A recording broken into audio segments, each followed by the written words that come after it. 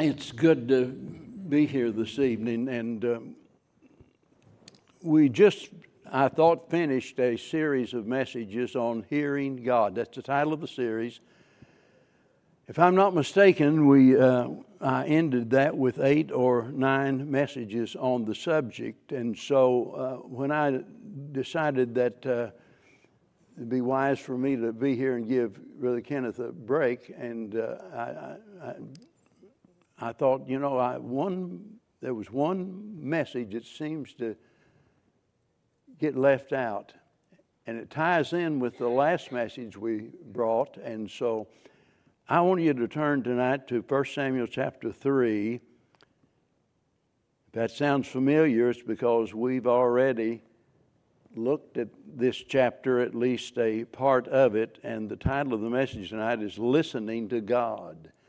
Listening to God. There's so many times we hear the words that are spoken, but we don't always really listen, and that is to tune in with the intent to obey God.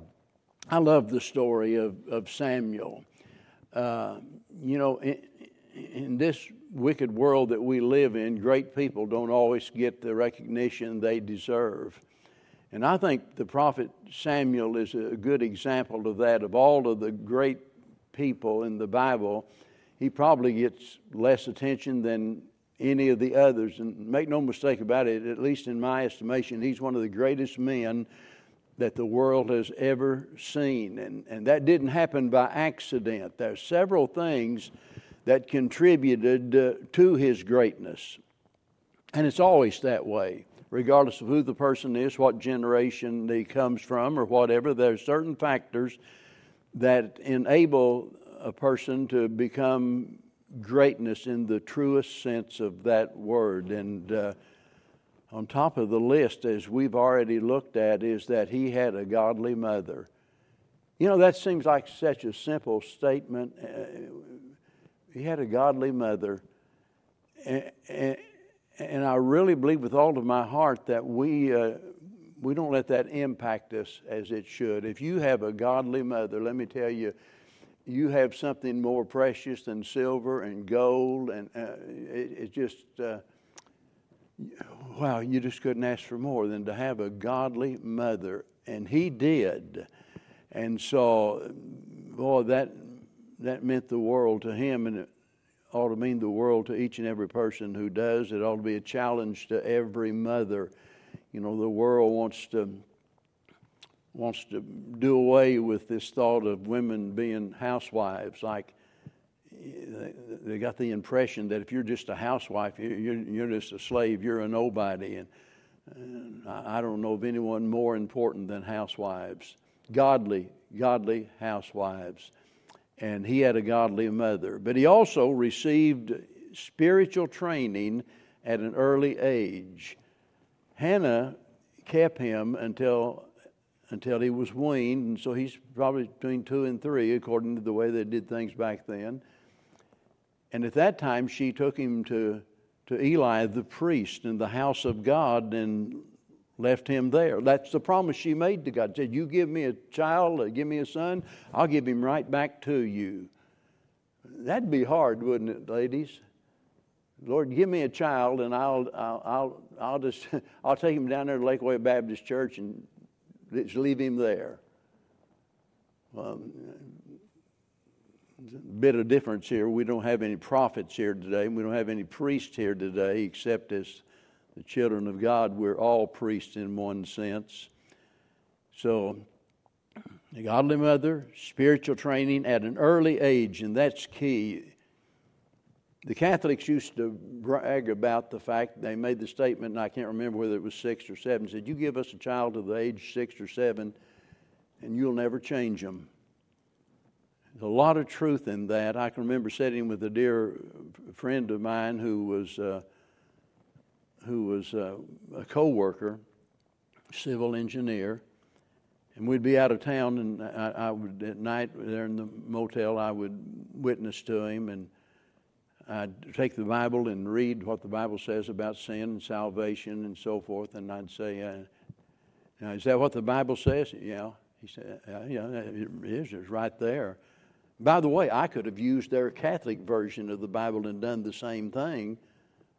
I'm not promoting that, by the way, but it is correct in some spots. They just ignore that. And I said, is that what you believe? No. I said, well, if that's what the Bible says and that's not what you believe, why don't you change what you believe to what the Bible says? And his answer was, it's against our religion to change our religion. That's about as nonsensical as anything could ever get. But believe me, there are those that from childhood had that pounded in their mind over and over again. And so when I talk about spiritual training at an early age, we can't overemphasize the importance of that. It's why we have children's church and we worship. That's why we have Sunday school and teach those children. We get the truth down on their level, and it's so very important. Thirdly, he had a mentor, and that was Eli the priest, by the way. He was the teacher. Probably most of you can look back on your life, your spiritual life, and think of some person, a man or a woman, someone that ministered to you just by loving you and being there for you in your time of need, but even without any intent, coaching you on how life ought to be lived. I'll bet you're thinking of somebody right now, somebody that contributed to make you the person you are today. A mentor is so very important, and we ought to be mentors to these young people here. They ought to be able to look and say, wow, she taught my Sunday school, or he taught my Awana class, and boy, they were such an influence on my life. But also, he had a unique perspective on this. As I said, he's raised in the house of God. You know, the other kids in town couldn't say that, you know. Hey, Sam, where do you live? Oh, I live with Eli the priest down there at the tabernacle. You see, he sees things here. He has the privilege of seeing things from a perspective that other kids never get. Now, I don't know what kind of an advantage that you might have over others, but believe me that even if it's a mom and dad who cares enough about you to make sure you're in church every Sunday, you've got something most kids don't. How sad it is to think about the majority of these children out here that have parents that put no emphasis on spiritual things whatsoever.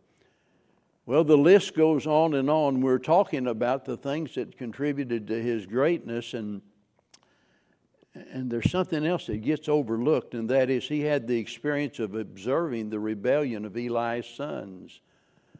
Eli is the priest, but his sons turned out to, they run with the wrong crowd. They did horrible, terrible, sinful things.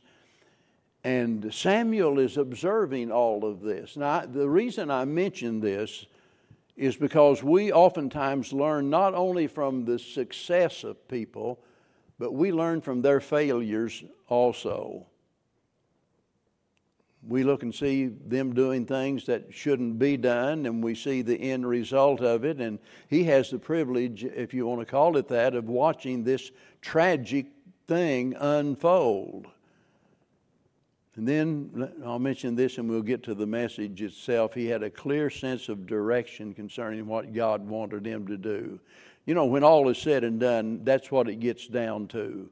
So with that in mind, in chapter 3, verse 1, and the child Samuel ministered unto the Lord before Eli, and the word of the Lord was precious. That means it was rare in those days. There was no open vision, and it came to pass at that time when Eli was laid down in his place, and his eyes began to wax dim, that he could not see. And ere the lamp of God went out in the temple of the Lord, where the ark of God was, and Samuel was laid down to sleep. And then the Lord called Samuel, and he answered, Here am I. And he ran. I've underlined those words in my Bible. He ran. He thinks God is speaking to him, and the Eli is speaking to him. and he runs. He didn't say, oh man, I'm not getting up now. I don't care what he wants. I'm not getting up. He ran unto Eli and said, here am I, for thou callest me. And he said, I called not. Lie down again. And he went and lay down again. And the Lord, notice, called yet again Samuel. And Samuel arose and went to Eli and said, here am I, for thou didst call me. And he might have thought the old man's talking in his sleep and calling me. But that wasn't what it was. And he answered, I call not, my son. Lie down again. Now Samuel did not yet know the Lord, and neither was the word of the Lord yet revealed unto him. And the Lord called Samuel again the third time, and he arose and went to Eli and said, here am I, for thou didst call me. And Eli perceived that the Lord had called the child. Therefore Eli said unto Samuel, go lie down, and it shall be, if he call thee, that thou shalt say, speak, Lord, for thy servant heareth. Samuel went and lay down in his place, and the Lord came and stood. I don't know what all is implied by that, but this has got to be the moment of his life. And the Lord came and stood and called, as at other times, Samuel, Samuel. And Samuel answered, speak, for thy servant heareth. You know, regardless of all of the advantages or the disadvantages and all of the things that I just mentioned, and I mentioned all of that first, because here he has all of these advantages and what have you, but it always gets down to this, that key phrase here in verse number 10, where he says, speak, for thy servant heareth. Here's a young man that wanted to know God's will and was willing to follow it, and that was the key to his greatness. And by the way, that's the key to the greatness of any person. He wanted to know God's will. He was willing to do it. Now I understand we don't or shouldn't expect God to speak to us in dreams and in visions, but we need to remember, as I've said so many times, that God does speak today. He speaks from the pages of His holy word, the Bible. That is the sword of the Spirit, and the Spirit of God, using the Word of God, communicates with us. And if we're going to find God's plan for our life, we must have this same submissive attitude that Samuel had when he said, speak, for thy servant heareth. In other words, we need a desire to know the will of God. We need the disposition to do it. A desire. By the way, remember Paul said, for God worketh in you both to will and to do. That's desire, that's the disposition, and that is the enabling in doing the will of God. He works in you both to will and also to do that. Now, with all of that in mind, I'm going to ask 3 simple questions, and then we're going to talk about each one of those. Number 1, are you familiar with what the Bible says? I don't know of anybody here that's not familiar, at least on the major issues, the major doctrines. You realize that you're a sinful being, that you needed God's forgiveness, that Christ died on the cross. I mean, you know all that. You're familiar with that. Most of you are familiar with what God expects from us. That's question number 1. Are you familiar with what the Bible says? Number 2, do you have faith in what the Bible says? It's one thing to know what it says. It's another thing to have faith in it, to actually believe it. Then number 3, are you following what the Bible says? So let's focus on those 3 factors as we talk about listening to God. First of all, familiarity with the Bible. In other words, do you know what the Bible says? Are you aware of what God is saying? Do you know of any scripture, for example, that speaks to an issue in your life?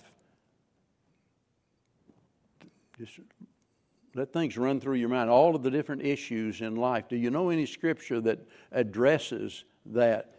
And by the way, and later on Sunday mornings, I'm going to be preaching about spiritual warfare. That is more key than you can ever imagine. It's not enough whenever the devil comes at you to just quote some scripture and hope that gets rid of him. That's not going to get the job done.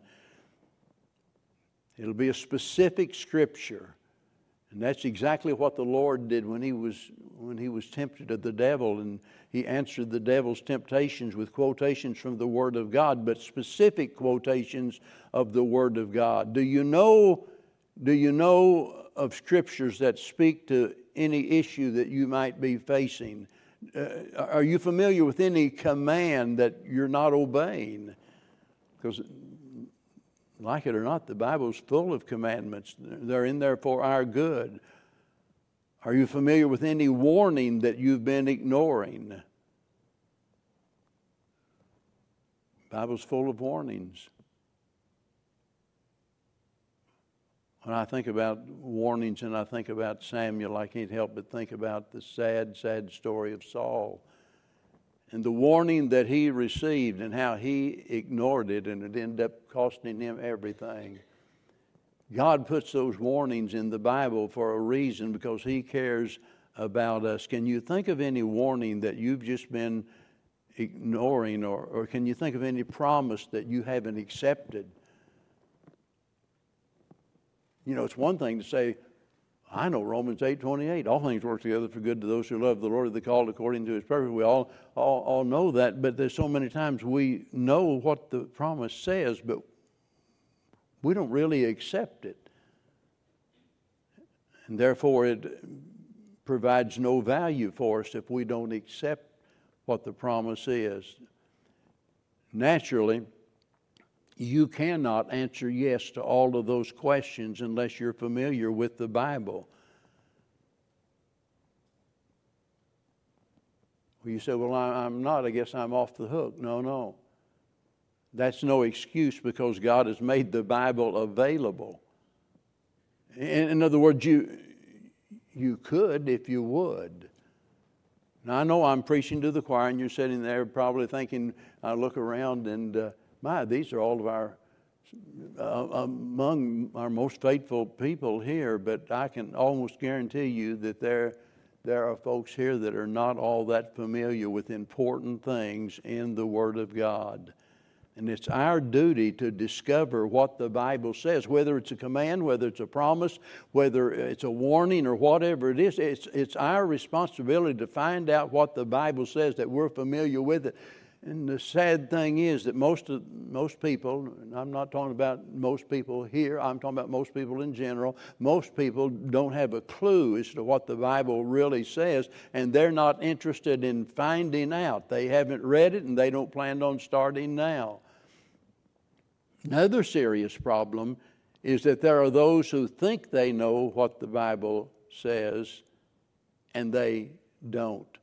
They're like the two men talking about religion, and the one said to the other, he'd been boasting about how religious he was, and he said, I'll bet you $10 that you can't quote the Lord's Prayer. And the man said, I'll take that bet. He said, now I lay me down to sleep. I pray the Lord my soul to keep. And the other man looked at him with amazement, said, here's your $10. Said, I really didn't think you knew it.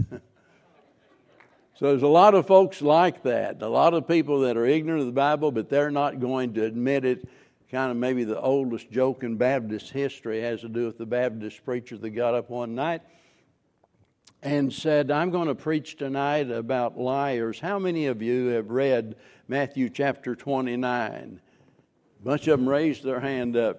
He said, you're just the people I want to talk to tonight, because there is no 29th chapter in the book of Matthew.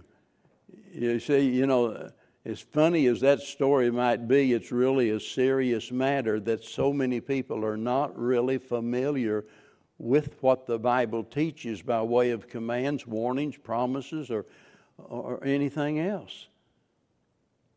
The second question, do you have faith in what the Bible says? So there's familiarity with the Bible, but then there has to be faith in the Bible. Do you believe what God says?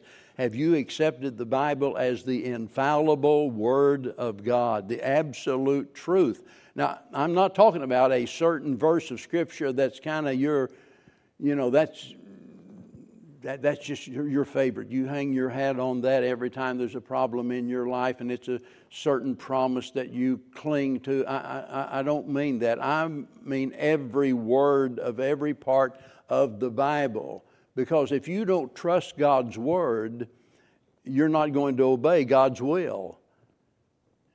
If we don't have faith enough to believe that God said it, I believe it, and that settles it, If that's not the case, our attitude ought to be, God said it and that settles it. Whether we believe it or not, that's the truth. And there's an abundance of evidence proving the Bible is the Word of God. I don't see Jay here tonight. Jason was telling me that Reagan said the other day, and as if you know anything about Jason and Dustin and Mike and Ethan and those guys, aren't you so proud of those guys of the Timothy team? The writing. Ryan, did you read that thoughts from the Timothy team this morning in the bulletin? I don't even know what to say, how thrilled I am at these guys. But Jason, he is so focused on creation, and not just creation, but the facts, the archaeological facts, and what have you. So Reagan said, "Daddy, this might not be the exact words. Daddy, I know what I want to be when I grow up. I want to be a science teacher about the Bible like you are." Because she knows that he's always looking for this information, this evidence. And look, it's everywhere, the proof. Think about all of the prophecies that have been fulfilled, and every time the archaeological explorations go out here and they begin their digs, and wow, look at that. I guess the Bible's true. One time they said, well, the world is flat. I had a dear friend,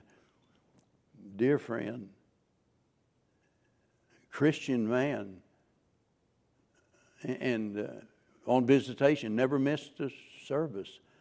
He believed that the world was flat.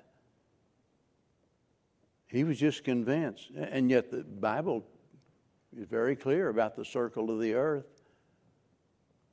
The Bible even talks about the circuits of the wind, and it goes on and on and on. How can any intelligent person just sit back and say, well, I can't believe all that stuff in the Bible? Have you ever really investigated the Bible? Because there's an abundance of evidence that is true, and reasonable people are going to look at that evidence and come to the conclusion that I can place my faith in what God says, even when I don't understand it. I mean, who understands Romans 8:28?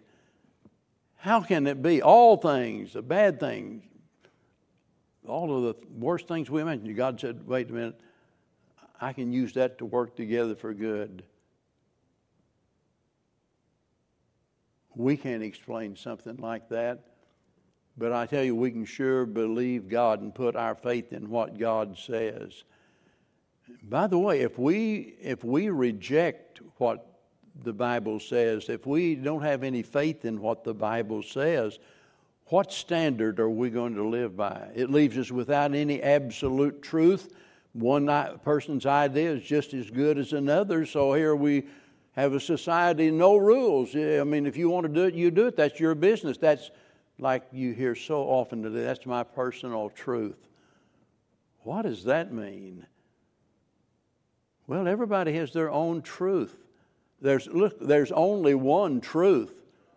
2 + 2 is 4. I don't care what you do, you can't change it. Abe Lincoln used to say you can call the dog's tail a leg, but he still has just 4 legs. No matter what you call it, if it's true, it's true. And Samuel was a man who had faith in whatever God said.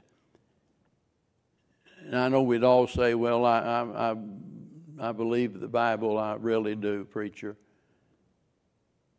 That brings us to the third question that I asked. It had to do with, are you following what the Bible says? In other words, do we obey what we claim that we believe the Bible says? A lot of folks will brag about their knowledge of the Bible. They can quote verse after verse after verse, but they don't obey what it says.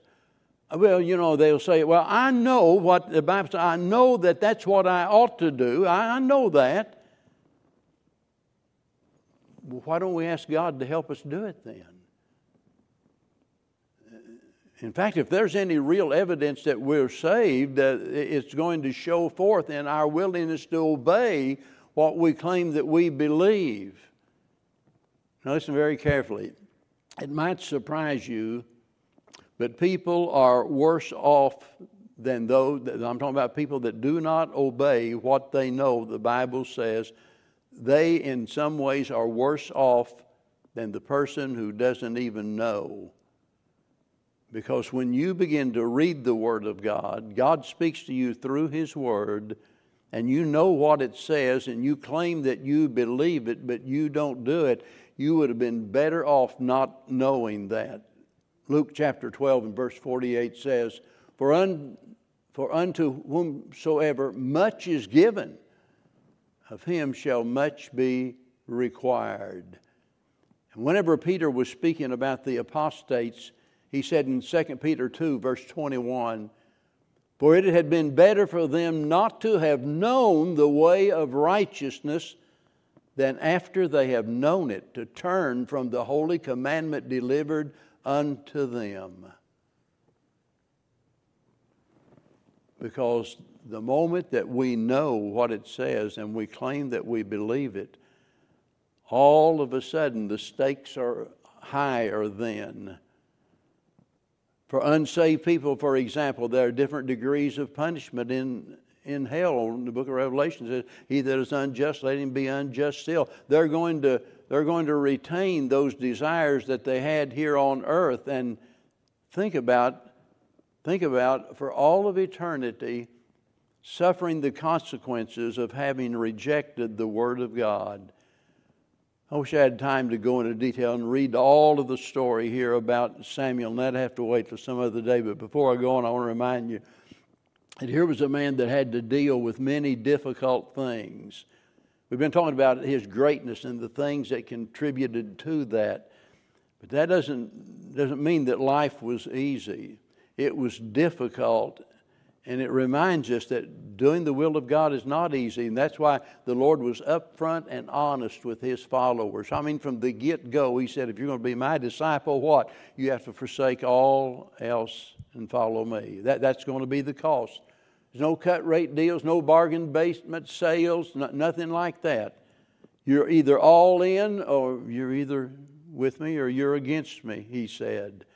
And whenever I look at the whole of His life here, I see things about His character that give us valuable lessons. I think about the fact that He was committed at an early age. I mean, not only did He have the privilege of a godly mother and the privilege of being raised there by Eli and there in the tabernacle, but He Himself was committed at an early age. I know it doesn't give us the exact age that all of this transpired, but as a young person, a lot of people got the idea that, kids will be kids. Let them play. Let them have fun. They don't need to be getting serious about all this stuff like you preached on this morning. No, they need to get serious about it. They need to make their commitment to follow the Lord as early as they possibly can. A lot of folks say, well, whenever I get older, I'm going to do like Dad or like Mom. I'll get serious about church then. Let me tell you, now's the time to get serious about it. And he was committed at an early age. Not only that, he was confident of God's plan. And he said, "Speak, Lord. I'm listening. I hear. I want to know what you have to say." I want to know what you want me to do. He had confidence in God's plan. I remember 2 or 3 years ago or something preaching a message, and the title of it, I think, was, Do You Trust God's Plan? Do you trust God's plan? Because God has a plan. It just, all through the Bible, we find over and over and over. God has a plan for each and every one of us. And the question is, do you trust God's plan? Back whenever I was preaching a lot of revival meetings and conferences and what have you, there was a practice back then, more than 50 years ago, that whenever there was a special speaker, that people want you to sign their Bible. And I can't tell you how many Bibles that I've signed. There'd be usually teenagers and people at the end of the service, and they was coming out, would you sign my Bible? And I'd be glad to. When I did, I always put down Proverbs 3, 5, and 6. Trust in the Lord with all thine heart, and lean not to thine own understanding. That's where we get in trouble, isn't it? In all of thy ways acknowledge him, and he shall direct thy paths. Samuel was a man that was willing to trust in the Lord and to believe that God was going to direct his path through life. And that's the attitude that we ought to have about whatever God says, that we need that kind of confidence in God. But listen, there's another factor in this, not only his commitment and his confidence, but also his courage. Think about this, that he delivered the message from God to Eli. Now remember this, Eli is the fellow that has basically raised him there. And Eli is the man in charge of the whole show. He's the one with all the authority. He is the priest. And Samuel was the one who delivered the news to Eli. Do you know what your boys are doing? You know what your sons are doing? It's difficult enough to stand up even with the Word of God and condemn sin. But whenever you face someone in authority like that and tell them, do you know? Look, this wasn't a matter of gossip. This was coming out of a heart of love, someone that had the welfare of the nation and the welfare of the family in his mind. And Samuel spoke to Eli about that. It takes courage to do the will of God. Then whenever the children of Israel demanded a king, we want a king. We want to be like the other nations. Give us a king. Samuel said, that's not a good idea. Said, I don't care, we want a king. Samuel prayed. Took courage to resist them whenever he said, no, you don't need a king. You don't need a king, you've got a king. That's the Lord. Took courage to stand up and express his displeasure with their desires. But then he prayed about the matter, and the Lord said, okay, give them what they want. I preached a message about thank God for unanswered prayers. I don't know about you, but I prayed for some things that I'm glad to look back later, and I'm glad God didn't answer that prayer. He's a whole lot smarter than we are, and it's a whole lot better to pray like the Lord said, thy will be done. It's hard to pray that way sometimes, especially when it's a loved one that's just tottering on the brink of death maybe. Maybe the doctors have given up and you don't know what to think. You don't want them to die. It's someone that you love. And you finally reach that point, you have to say, not my will, but thine be done. And look, we never get anywhere in life without taking these matters to God in prayer. Here's another factor, and that's the fact that he was compassionate. Look over in chapter 15, for example, in verse number 35. Now remember that he has denounced the actions of Saul, because Saul disobeyed. He brought God's wrath upon himself. But here in chapter 15, verse 35, I believe it is, and Samuel came no more to see Saul until the day of his death. Nevertheless, Samuel mourned. He mourned for him. And the Lord repented that he had made Saul king over Israel. I'm not going to try to explain that. Doesn't mean that God repents like man, by the way. But this is amazing to me.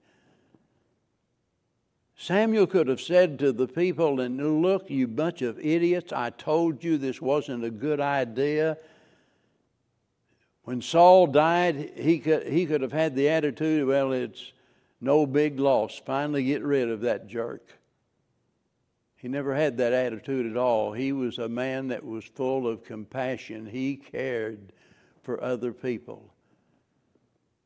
What a lesson there is in that for all of us, that we have to learn to love people unconditionally like God loves us. Because none of us deserve it, do we? We don't deserve what God's given us. We didn't earn our way with God. It's all because of His grace. Oh, I know it's easy to look at the sinfulness of people today and just kind of mark them off of our list. I don't think Samuel was made of that kind of stuff. He had compassion on people. Another thing that I even hesitate to mention because it gets really personal, and that's the fact that he was consistent. Remember Eli's sons? They went haywire, died as a result of it. Then we read about Samuel's own sons that had been appointed to a position of leadership, and they went down the wrong road. Wait a minute, we're talking about the children of Samuel, that great man of God.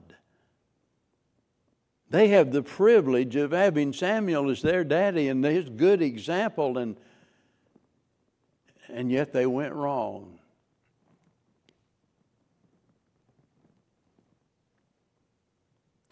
I know it's real easy for people to sit back and quote, train up a child in the way he should go, and when he's old, he'll not depart from it. I've heard preachers get up and talk about that's a promise from God. In the first place, that's a proverb, and a proverb is a possibility. It's not necessarily a promise. And I say this because this is so personal to me, because I remember a time in my life where I spoke to a dear preacher friend of mine, Brother Charles Thomas, been in heaven now for several years. And I told him, I said, I think I'm going to have to just resign from being a pastor. He said, don't dare do that. He was older than I was, and I respected him, and I listened to him. I didn't base everything on that. Let me tell you, I don't care what you do, how hard you try, you cannot control forever what your children do. Because believe me when I say, whenever they make up their mind they don't want to be there under your thumb, they can leave anytime they want to, and you can't stop them. Oh, you can call the cops. The cops can go get them and bring them back. I'm telling you, there was consistency in Samuel's life because of the fact that now here he is seeing his own sons falling by the wayside. He could have said, well, kids will be kids. But he was as much against that as he was against Eli's sons when they were wrong. Wrong is wrong. Now let me sum all of this up and just try to make it personal to each of us, me, you, and everyone else. What's God saying to you? Is there some sin in your life? Maybe somebody's saying, how dare you even imply that there might be some sin in my life? Well, because I've never met anybody that didn't have some sin in their life. And if you think you don't, you've got a serious problem. But is there some particular sin that God's been dealing with you about? I'm not going to start just naming a list of sins, but you need to think about that. It might be the sin of an act, some action that it just wasn't right, what you did. It might be a sin in regards to your attitude. Oh, me. That's really a tough area for some of us, the attitude. It might be an absence, something you ought to be doing that you're not doing, and God's been speaking to you about that. Is there some service that God's demanding from you? It might be that you've made a profession of faith. You've never followed the Lord in baptism. It might be God's dealing with you about your church membership, where it ought to be, or it might be your involvement in some ministry in the church. And the list could go on and on and on. But the question is, the bottom line is, what are you going to do about God's will? I mean, you're familiar with the Bible. You have faith in the Bible. And in a lot of ways, you're following the Bible. But in one of these particular three areas that I just mentioned, an action, an attitude, or an absence, and one of those areas, there's something going on in your life. The question is, what are you going to do about it? You know, one option is explain it away. I think Adam was doing that, don't you? Whenever Adam said to the Lord, the woman thou gavest me, it's her fault. She did it. I wouldn't have done what I did if it hadn't been for her. So explain it away, or maybe just excuse yourself, or blame somebody else. It's what Adam did, put it off. Oh, me. Boy, that gets a lot of us, don't it? I know, I believe what the Bible says. I know what it says. I know what God wants me to do. I know I ought to do it. God even gave me an opportunity, and I'm going to do that later. I really do hope my wife is watching the service, but I hope she misses that part of it. Put it off. Those are words she does not like to hear. Well, I'll do it tomorrow. No. But we do that with God so many times. So the choice is ours. We can excuse it. We can blame it on somebody else, or we can obey what God says. Let me just read here in chapter 15. This is the warning that Samuel gave. And I want to leave it with you tonight as you think about doing what God says. Verse 22, and Samuel said, hath the Lord his great delight in burnt offerings and sacrifices, as in obeying the voice of the Lord? ? Behold, to obey is better than sacrifice, and to hearken than the fat of rams. Now get this, for rebellion is as the sin of witchcraft, and stubbornness is as iniquity and idolatry. Because thou hast rejected the word of the Lord, he hath also rejected thee from being king.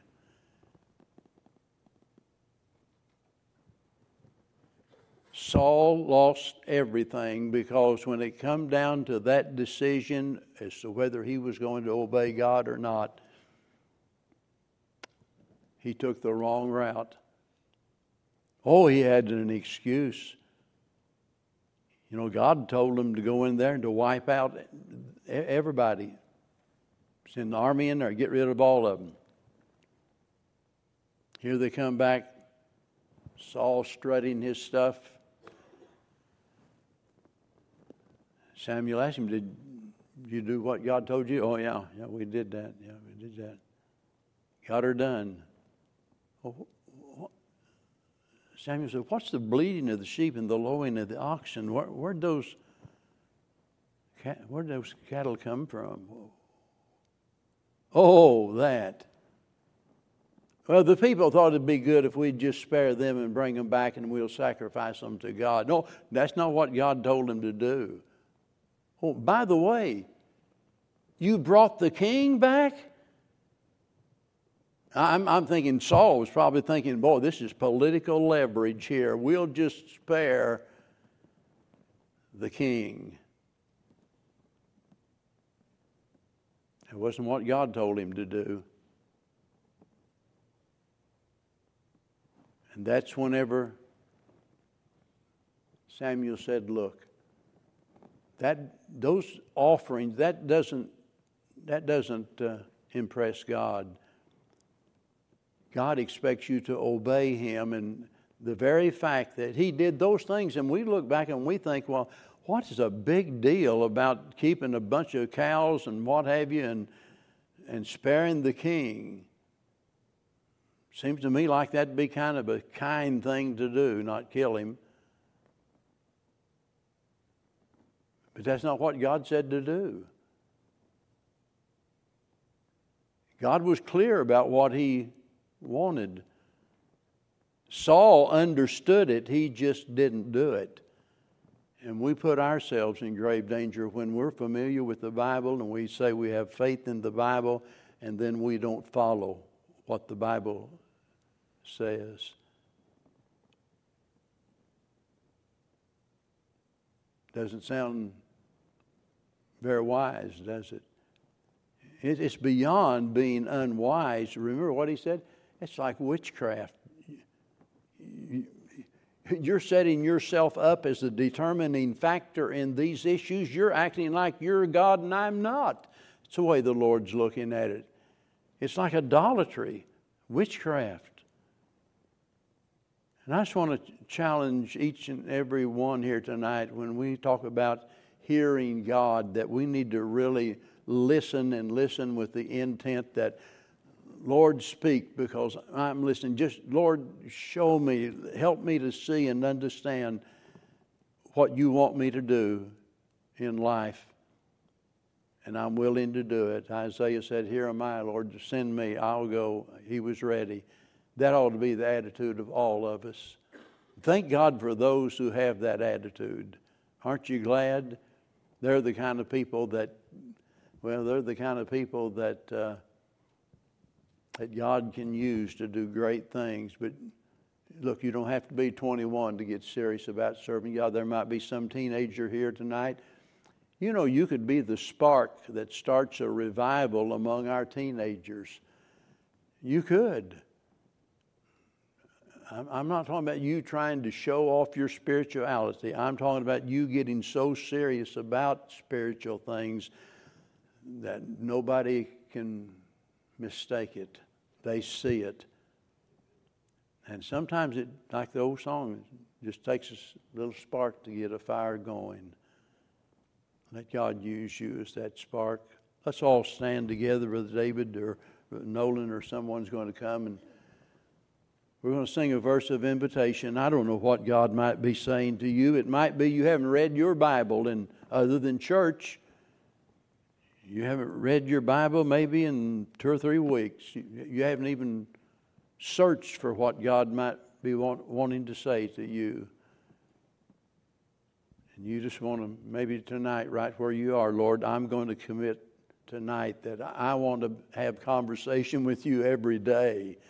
I'm going to pray. I'm going to read my Bible because I want to know what you want from me. While we sing.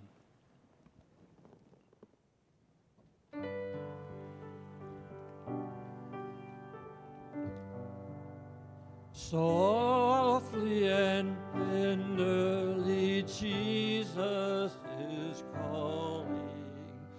calling for you and for me. See on the poor mortals, He's waiting and watching for you and for me.